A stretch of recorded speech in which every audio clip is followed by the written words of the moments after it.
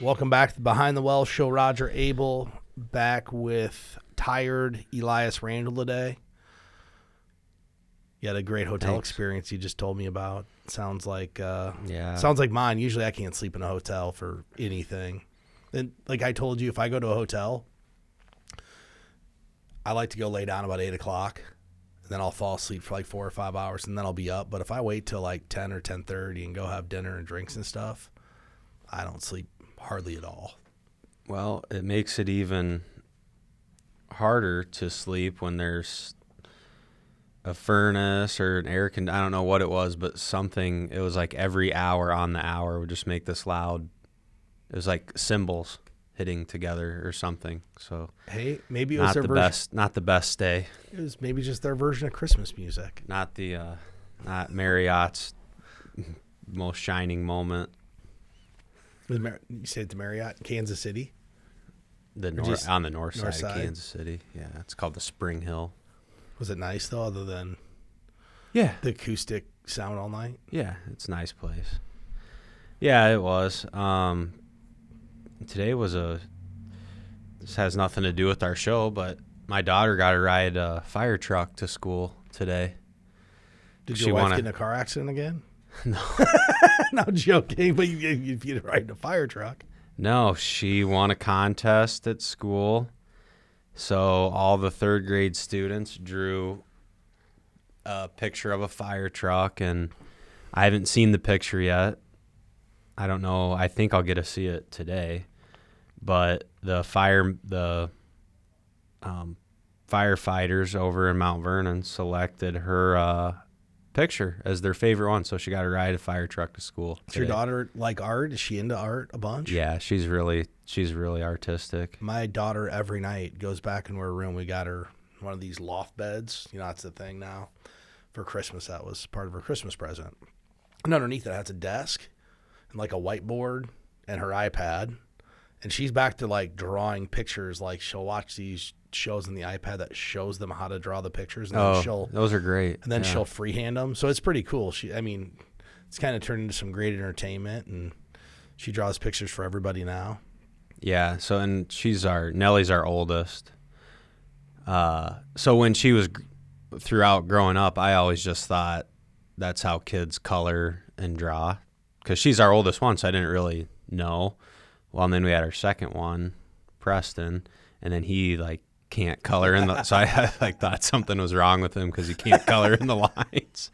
But actually, it turns out she just has kind of a talent for it. Preston's what, like 2.5? No, he's 4.5. He's 4. London's age, right?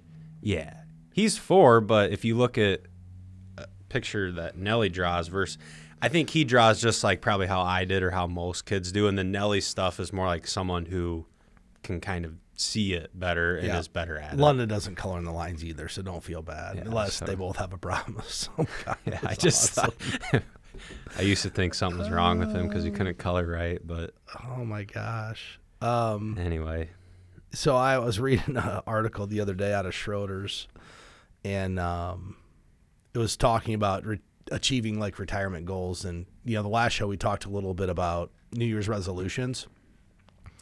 And how I kind of thought maybe those were like goals. And I thought something striking is that Gen Xers, which is ages 43 to 55, so I fall in on the light end of this, I'm 45, feel pessimistic about achieving their retirement goals. So I always wonder, are people feeling like they can't accomplish their goal because of what's happened in the economy? Like, what if we interviewed these people 2 years ago? Would they still felt pessimistic, or is this just recency bias that we have a 20% drop in the stock market in 2022?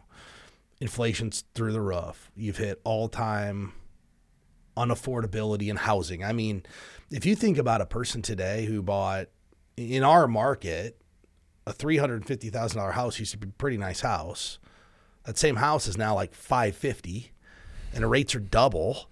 So nobody can move up. Like, does that put a damper on your retirement? Like, man, I don't know how I'm going to retire, and I'm going to have all the stuff I want.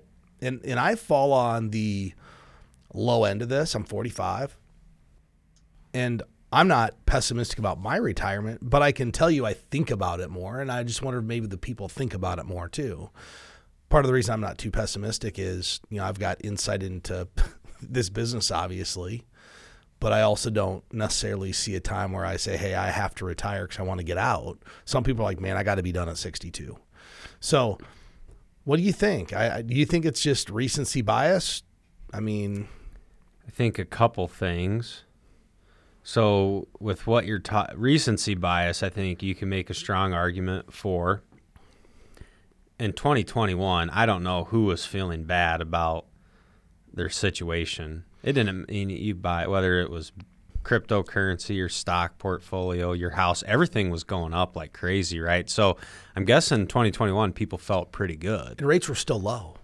Interest rates were low. Yeah, so you could refinance. You could go buy the next size house if you really wanted to. So it's probably, I'm sure, recency bias. And, people, I'm sure with their and this age too, a lot of people that are good savers, mid-40s to mid-50s, you're actually starting to have some money. So it's probably the first time you actually have some money in your accounts and the market goes down 25% or whatever, 30, almost 30%, right? So that's probably a pretty negative feeling, where for a lot of your saving career, it was a bull market, right? And then now you actually have some money, and now you see that go down a lot in value. And then the other thing I was thinking through this, I bet that doesn't matter what generation. If you start to ask people between mid-40s and mid-50s about retirement, they're just unsure. Then they're probably unsure for a lot of the reasons we talk about a lot. Maybe they've never met with a professional. Maybe they're just, and a lot of people are successful doing this. I'm not saying it's bad. They're just saving in the 401k, but they don't really know, they don't know if they're on track. There's probably a lot of unknowns too. So when they're asked this question, they don't know. Part of it is they're ignored by our industry. 40 to 50-year-olds are ignored for the most part. Under 50 by the vast majority of our industry. If you go look at what most people are doing, they're doing retirement income planning. That's where all the money is. That's where the money's at. Yeah. So most people are working with people that are retired or pre-retirees. If you go look at their website, whereas someone that's 40, you have to be willing to have a company that can accept those clients and accept the fact that they're going to be less profitable today than they will be in 20 years. And, I know us personally, we embrace working with younger people because we believe it's important to get people to where they need to go. We clearly work with people of all ages, and the demographics of this office, due to some of the advisors we bought and that we've just been around forever, it lends itself to an older age client. If you have advisors who've been here 30 years, you're going to have a lot of clients who are in their 60s, 70s, and 80s. Right. Where, I know a lot of what we do with this podcast and with our radio show and our marketing is geared towards helping young people get to the point where they get to have the retirement that they want. That's actually more meaningful in a lot of cases than someone coming in here at $3.5 or $5 million and saying, help me out. That's meaningful to have a great distribution plan and have an exit strategy per se, but we still have to get somebody there. So I also think you are right, and you said it's because they don't know. And the only people that have approached most of these people are their buddy who got in the insurance business, right? Their coworker who said, I'm a teacher coach, I'm going to go sell insurance part-time. And they got approached about. That's true. It's very true. I bet if I went and polled all my friends, my age and younger, because I don't approach my friends. I don't. They know what I do. They need help, they'll come. I bet if you went and talked to the vast majority of them, the only financial advisor that's approached them is an acquaintance or a referral from somebody they know from somebody who got into the business on the insurance side. Yeah, I'd probably be shocked to hear otherwise. That's how most people kind of get their first introduction to somebody. I think we've found our younger clients and younger families that we bring on, And like you mentioned, there's not as much money to be made, right, helping people get there. But the nice thing for every young family we bring aboard, we do a good job taking care of them. Well, our firms, like, they're going to grow with us. The firm's going to grow with them. And they're never going to have to go anywhere else. Well, from an infrastructure standpoint, we've set it up so that we can do that. Yeah. If you were a solo practitioner, it was just Elias, you probably couldn't do that. No. You don't have the economies of the scale where we have the staff and the infrastructure here to help somebody regardless of profitability. Like, that's never factored into our equation as to who we'll bring on as a client. We're more interested in working with nice people who take our recommendations and don't keep us a secret. I mean, frankly, that's probably the barrier to entry here. Yeah, those are nice. Those are nice qualities of a client, right? Everyone can agree on that. Here's the second thing I thought about, though, when I heard this. This is really like the first generation that there's probably no pension. I mean, yeah, that's another part of this. Yeah. If you're 58 right now, you're borderline. You may have had a pension. It could have been frozen. But if you're under 50, unless you worked for an insurance company or you were a state employee or a federal employee, you likely don't have a pension. So now some of the unions still do, but that's about it. Yeah, some of the unions. So there's not the vast majority of Americans don't have a pension.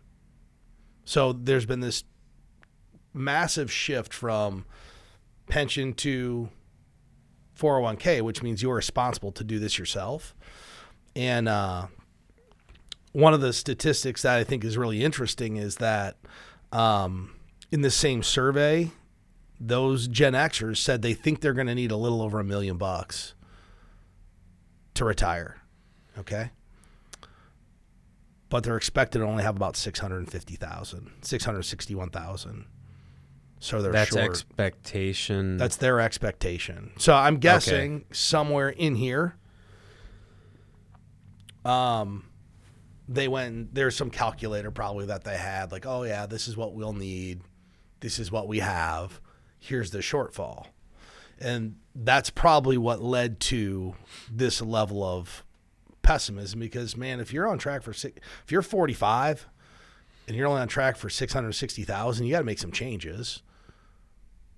And they're probably not fun changes. No, saving more money. It's discipline. No, and it's always hard to have more discipline no matter what. It's having less lifestyle. I was talking to our friend Brad yesterday. He was helping one of his kids' friends with a project.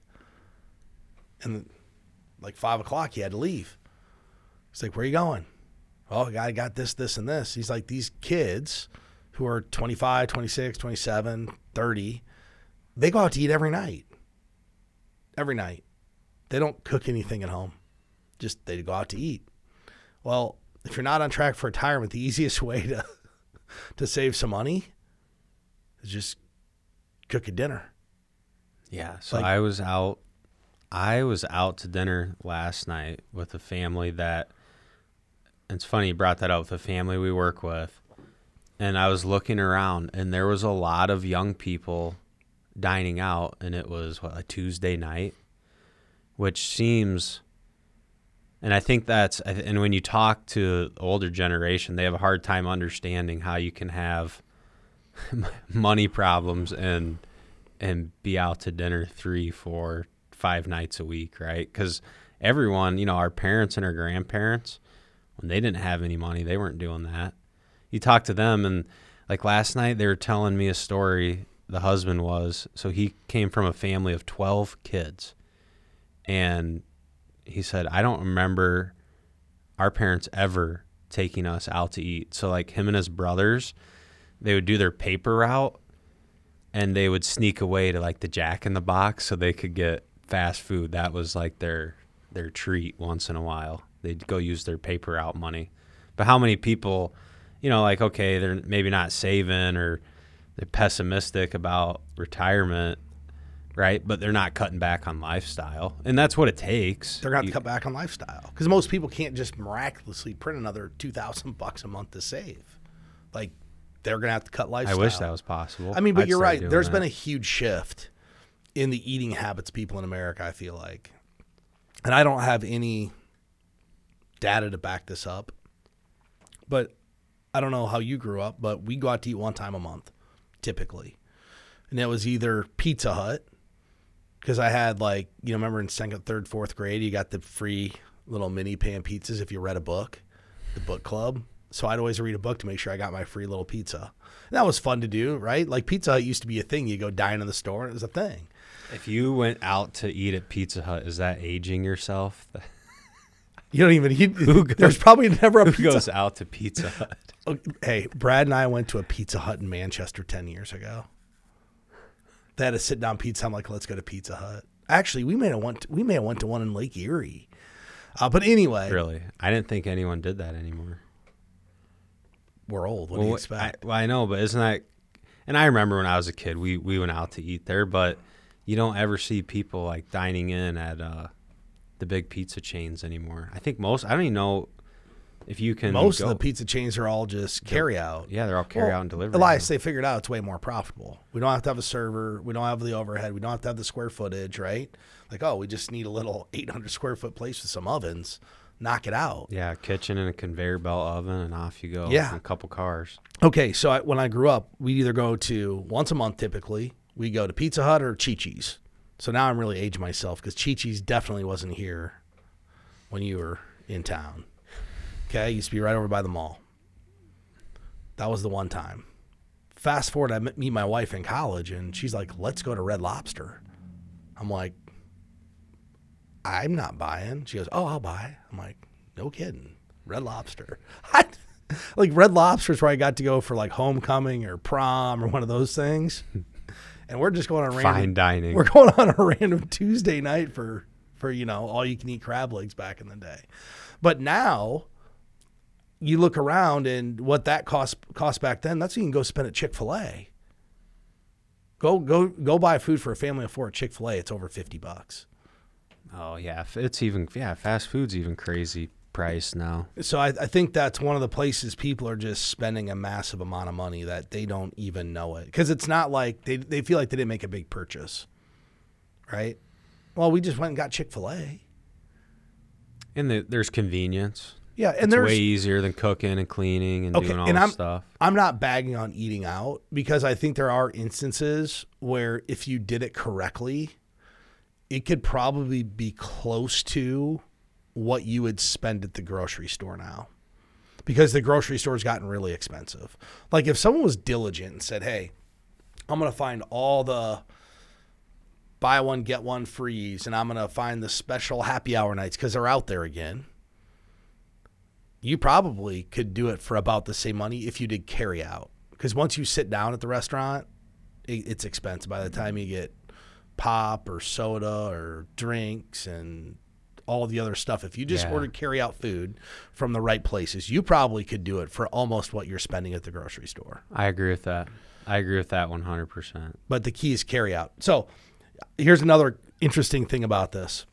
So they compared what millennials and baby boomers thought about retirement. Millennials thought they need almost 1.3 million, and they expect to have 877,000 saved. Boomers thought that are still in the workforce, okay, said it'll take 924,000, but they anticipate only having 291,000 saved. You know what this is? As soon as I saw these numbers, millennials and Gen Xers have overconfidence of what they're going to accomplish because they think they have a ton of time on their side. Boomers, on the other hand, because the window's shrunk and they know what they have, they're like, man, I don't have enough saved. And there's really nothing they can do about it. I mean, if you're 60 years old and you've done a financial plan and you figured out that you need 900,000 and you have 300,000 saved, at the end of the day, like, it's just not enough. You probably can't get there. I mean, unless you have a really high-paying job where you can just sock away a ton of money, and if that was the case, you'd have more than 291,000. Like, you're probably not getting there. So I think what happens as people based upon the study, as people start to age, they probably get more realistic about what they're going to be able to accomplish. I know we were talking a little bit about, so if you're, people kind of in that age band, the 43 to 58, feel a little pessimistic, and it could be for a number of reasons. Maybe, maybe you don't have enough saved at this time. Maybe inflation's been bothering you and you don't know if it's ever going to stop. And, I think the market the last couple years, too, probably made people negative. So I think some action items are what can Generation X folks do if you're kind of in that, you're there, you're not really sure, you're maybe a little pessimistic. And I think one of the first things you can do is get with a professional and do some financial planning. So start with a plan, right? Let's maybe figure out the facts of the situation. And I know we can tell our listeners, there's a lot of people we meet with, and it doesn't matter if they're some of the world's greatest savers, and they have money and they have like no debt. You start talking with them, even people that have done a great job, a lot of times the first time you interact with them, they'll just say, we don't know. We don't know if we're on track. We don't know if this is going to work. And we know, like, if we know a little bit about the numbers, we can kind of start to figure it out, right? We're still going to go through the whole process. But I think that's a really good starting place is, well, maybe I should get some financial planning done, some goals-based planning, and then I can decide where am I, and then what are the immediate action items. And there's probably some longer-term action items too, but let's start at the beginning and just start working on a couple of those things and either get on the path or stay on the path and do some fine-tuning, just whatever it ends up being. Yeah. If you're 43 years old, and we're specifically talking about Gen Xers here, it could be millennials, whatever age, you've got time to make changes because change doesn't happen overnight. It just doesn't. I mean, it's like going on a diet, Elias. You could lose weight over the course of 3, 6, 9 months, but you can't just go on a 2-day I'm not going to eat anything diet and think that's going to work. And lose 15 pounds. Yeah, I mean, what's realistically going to happen? The first day, you're going to be super disciplined. The next day, you're going to do pretty good. Then you're going to have an indiscretion. You're going to eat the cookie, whatever. And then the next day, it's a process to get there. It doesn't, if we were all that disciplined in life, well, we'd have some pretty amazing results. But in general, it's hard. So you're right. Getting a plan and figuring out what you need to do is the appropriate course of action. But then next, once you have the plan, it's probably starting to look at what are the other actual money steps we can take to hit retirement. And step one's probably maximizing your retirement contributions. If your financial plan came back and said, hey, you need to put another $23,500 a year. Well, okay, let's make sure if your wife's not doing the 401k that she's maxing her 401k if you can do it. And guess what? That's not going to happen overnight. It's going to start out by, hey, let's get the company match. And then the next year when we get a 3% raise, instead of increasing our lifestyle by that, we put 3% more into the retirement account. And that's how you start the ball rolling. Yes. And the nice thing is once you turn 50, or one of the nice things, once you're 50, you can do catch-up contributions. So you can even add more. So if you're starting to hit the max and then you turn 50, well, you can do even more into the different accounts, and that should help over time too. Any increase helps. Can I tell you what's really crazy about that? About catch-up contributions. So when I was 35, so 10 years ago, I wasn't worried about that. I can't wait till we're eligible to do catch-up contributions. I've never thought about it. Now so you you're can do it. What are you, 32? No, I'm 35. 35, yeah. 32. Was the internet invented when you got married? No. But you guys will have to go back and listen to an old show to get that joke. Yeah, that happened. You're excited about catch-up contributions. Yeah. I'm like, man, I'm only 5 years away from being able to sock another $6,500 a year and this in for my wife. Because once you start, how exciting. the The older you get, just the more bored you get. You're excited about the little things. Yeah. Yeah. Okay. So to your point, no, I've never once thought about When you're ketchup. 45, you will. Once you Probably. start maxing out all your plans, Yeah. Then and you're like, man, what am I going to do now? You know, and then you're like, oh wait, in 5 years I got to put another I 13,000. just have to. I mean, it is, and that's how people roll up a lot of money late in life. Like that's why they offer the catch-up contribution. Hey, if you delayed, and think about people's normal life, like how people's life unfolds. You get married, maybe not, 25, 26, 27. You have kids in your 30s.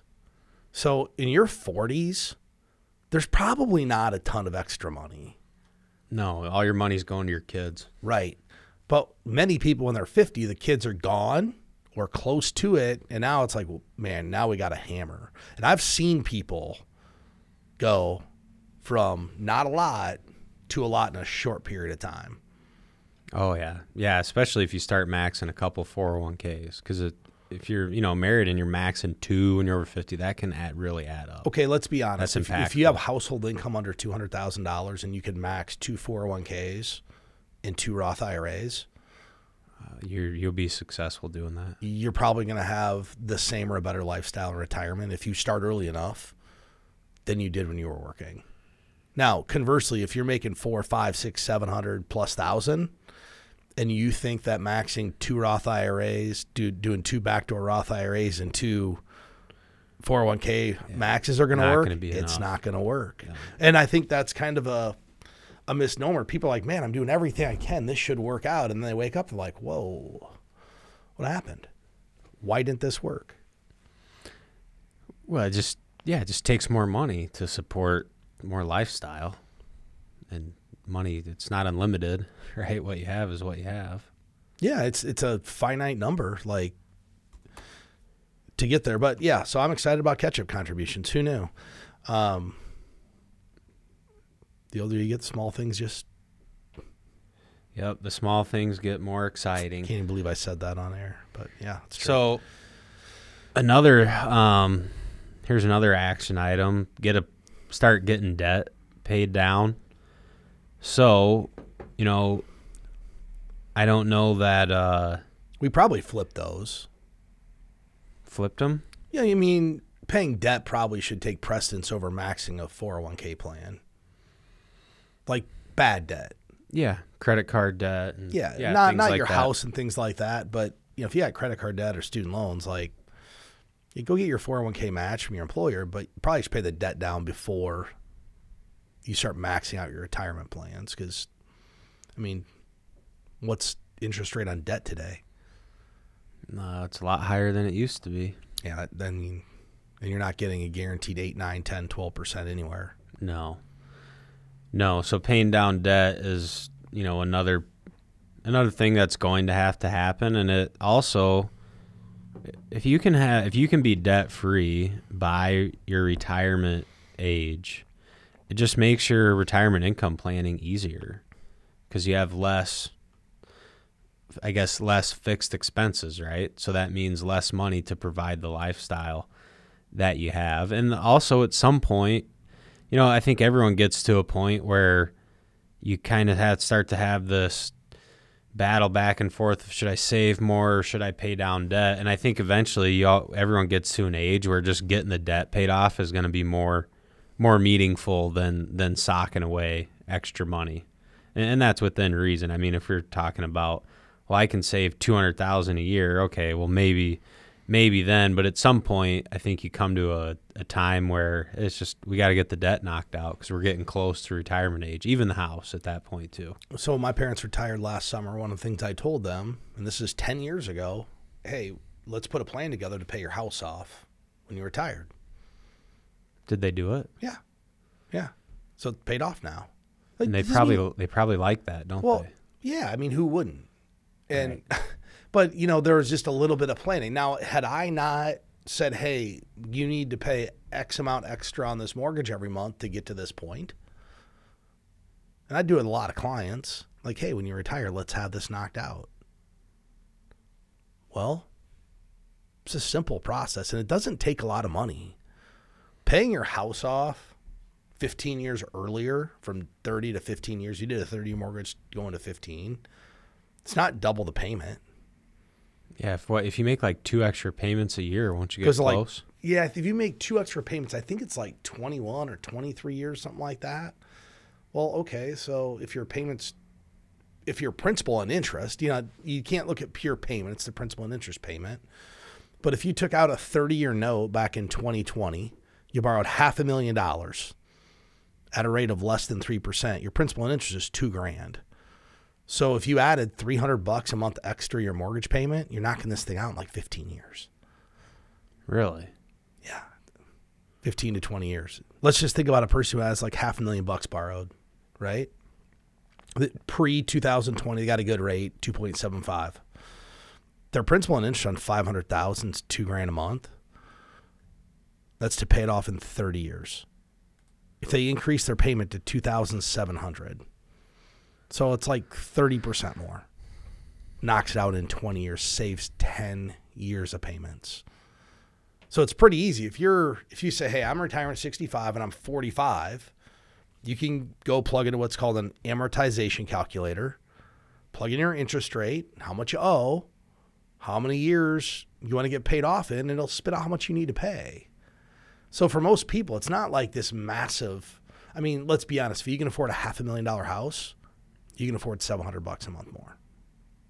Should be able to. But I think it's part Hopefully. of a planning tool because, and I get it. There's going to be people out there, Elias, that tell me, well, but I'm earning 5 or 6% of my investments and I have 2.75% interest rate. Why would I pay it off early?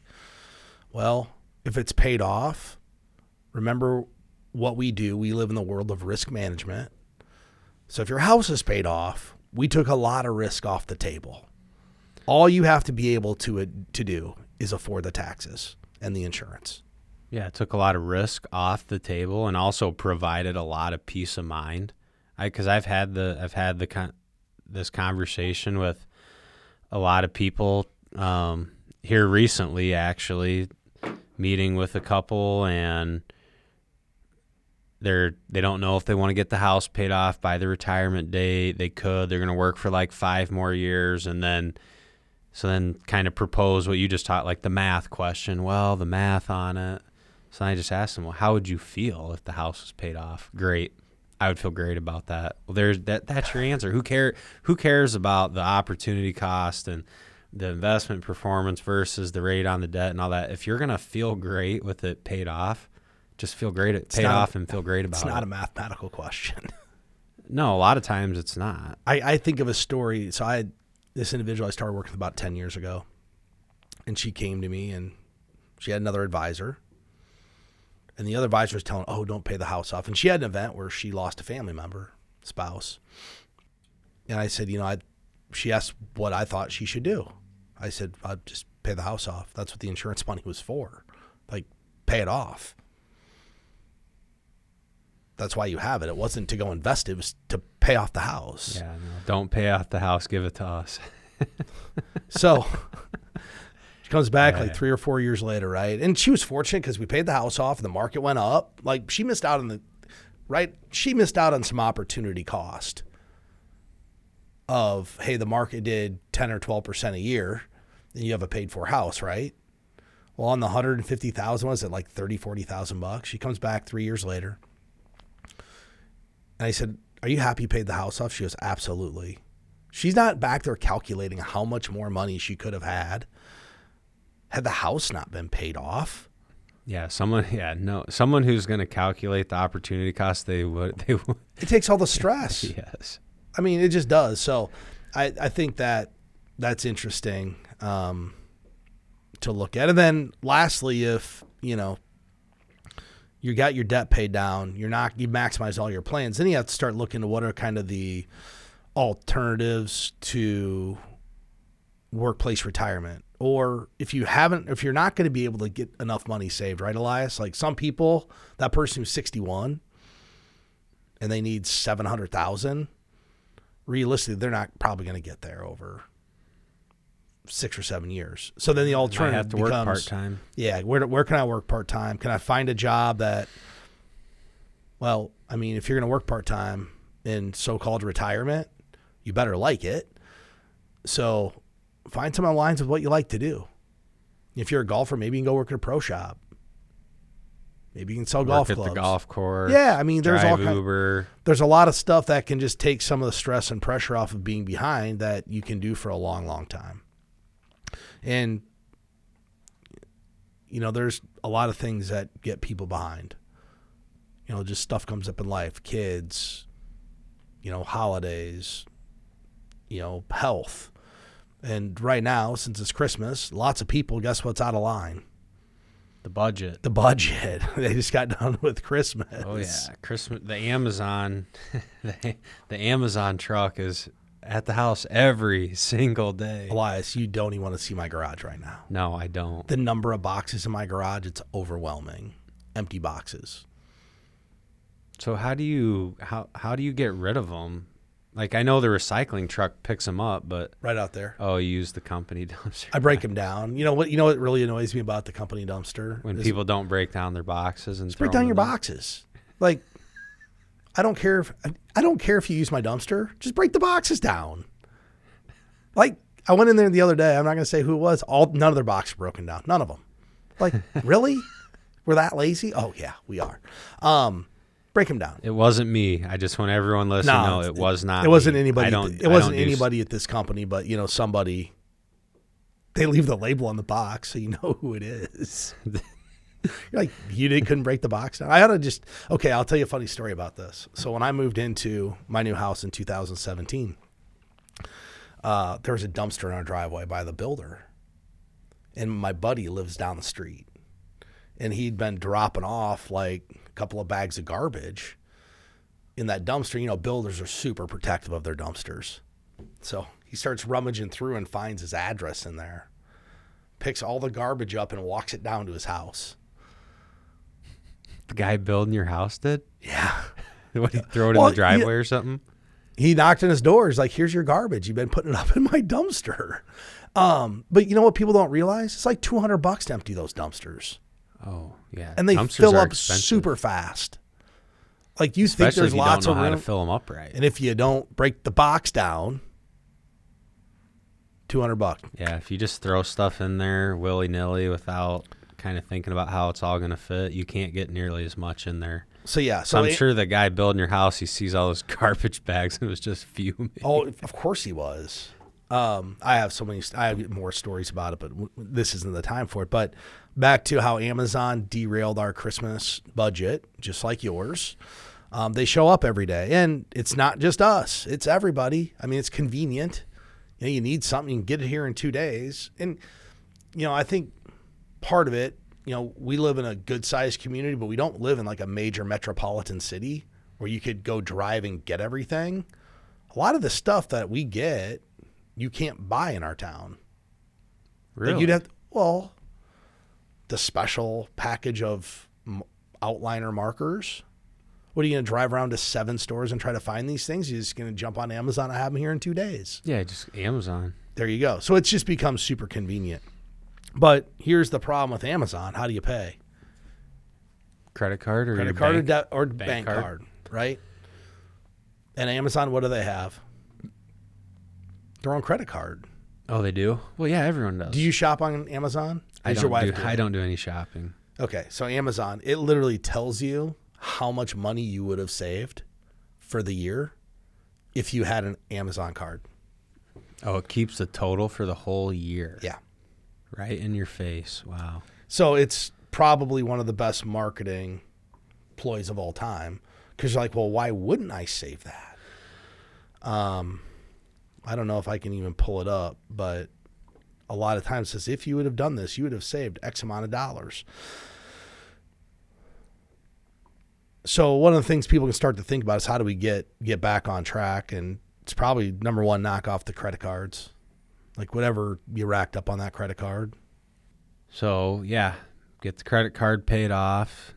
That bill's easy to rack up, especially during the holidays, so get that paid off. It's probably a good time to reevaluate some of your spending. So, some good places to look. Are there subscriptions that you can cut back on? Are there changes to your income coming up in the upcoming year? Are there little things that you can do to just cut back a little bit, and have a little bit more that you can save or use towards debt or use to getting the credit cards paid off?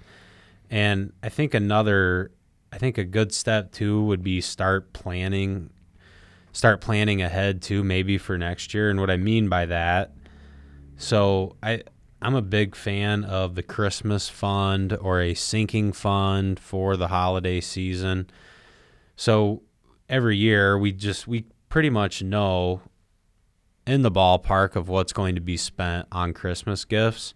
So then there's a weekly transfer from the checking account where we do all the transacting to a savings account. So then that money is just available during the holidays. And I think if you can get ahead of it throughout the year, it's just like anything else. It's easier one step at a time than, oh man, it's, Thanksgiving and now you got $4,000 on the credit card and you're not really sure how you're going to pay it off and all that kind of stuff. Did you find your Amazon account? 5% is what they give you 5% back. I had 184 packages shipped to my house last year. 184, so every other day, basically. That's 3 packages a day. No, yeah, a package every other day. 184 packages. Yeah. They have all the statistics. We watched 221 movies. We streamed 86 songs. 221 movies? Yeah, so what I'm trying to figure out is if I rewatch it, well, the girls are watching movies. Well, I know you don't watch movies, but my kids have movies. I'm wondering, if every time you watch it, it counts again. Oh, I'm sure. 221 different? That'd be hard to do. Yeah, I don't think. Well, I know I don't own 221 movies. Well, I hope I don't. But yeah, so they have all your statistics. But they used to give you a number. But how much did I spend? The card pays 5% cash back, so you could start to do math. You have 184 packages at $20 a package. It starts to probably add up, and I don't know what the average package is. I don't really want to know. Better sign up for your 5% cash back Amazon card. That's just like Shields every time. Oh, would you like to save $85 on your purchase day? Nope, I'm good. How does the cash back work? You can only use it at Amazon? I don't know. Is it a credit to buy other stuff? I don't know. I don't have it, so I don't know. Oh. I mean, if it was, I guess it's meaningful, but you still have to pay that card. If they could give me 5% and link it to a debit card, okay. But they won't do that because that wouldn't be profitable. You're just getting a 5% discount then. Yeah, that's not going to happen. No, that's not happening. They're in the revenue business. Yeah, so if you kind of hit all the stuff I wanted to talk about if your finances are off track. I think the sinking fund's the best thing you can do to get ahead. I know, I did all my business planning a couple weeks ago, and I had one expense that I didn't really expect it to be that big throughout the year. But now I know for next year, hey, this is how much I need to set aside every 2 weeks to handle this bill. And that way it's not like, oh, yeah, that's coming, and you don't have to figure it out. See, start planning ahead. Yeah, I'm just like everybody. I try to do as much planning ahead as I can, and do some adulting. Well, you can either figure out how to get it done throughout the year. Or you can be stressed out at the end of the year. You get to choose. Yeah, who wants to be stressed when you're trying to enjoy a Christmas ham and a nice drink? You don't want stress. You just want to enjoy it. I have 2 things I need to accomplish today. 2 things, because we're filming this before Christmas. I have 2 things to accomplish before Friday. Okay. And once I accomplish those, I'm stress-free over Christmas. If somebody calls December 27th and it's an emergency that they didn't handle, yeah, I don't know what to tell you. Sorry. With that said, I want to thank everybody for listening. If you're looking to get started with a financial plan, you can go to btwellshow.com. We'd be happy to help you. If you like this, you want more content like this, you can follow us on social media, Facebook, X, LinkedIn, and subscribe on our YouTube channel. I want to thank everybody for listening. Hope you have a great new year. Securities and advisory services offered through LPL Financial, a registered investment advisor, member FINRA SIPC. The opinions voiced in this podcast are for general information only and are not intended to provide specific advice or recommendations for any individual. To determine which strategies or investments may be suitable for you, consult the appropriate qualified professional prior to making a decision. This information is not intended to be a substitute for specific individualized tax advice. We suggest that you discuss your specific tax issues with a qualified tax advisor. Economic forecasts set forth may not develop as predicted, and there can be no guarantee that strategies promoted will be successful. All performance referenced is historical and is no guarantee of future results. All indices are unmanaged and may not be invested into directly. There is no assurance that the techniques and strategies discussed are suitable for all investors or will yield positive outcomes. The purchase of certain securities may be required to affect some of the strategies. Investing involves risks including possible loss of principal. Dollar cost averaging involves continuous investment in securities. Regardless of fluctuation in price levels of such securities, an investor should consider their ability to continue purchasing through fluctuating price levels. Such a plan does not assure profit and does not protect against loss.